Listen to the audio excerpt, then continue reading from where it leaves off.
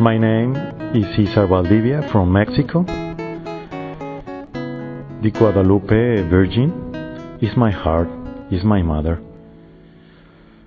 The Virgin for Mexican, for another countries, for another nationalities, is the mother. In this moment, the world needs esperance, love, compassion.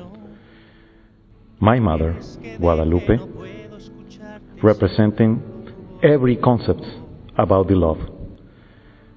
We humans, we need to understand, we need to give love right now in this moment. Because of this, I love Guadalupe, my mother, forever.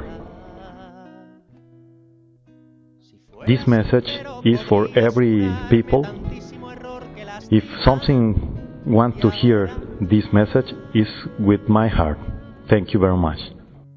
Me harías feliz.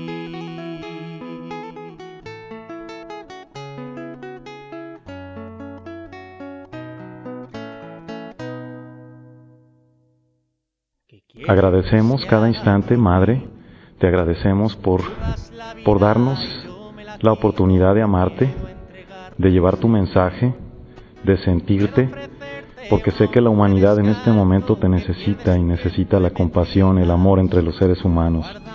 Madre Santísima, bendícenos, danos tu amor, estamos en ti. Dios siempre quiere que pasen las cosas para bien.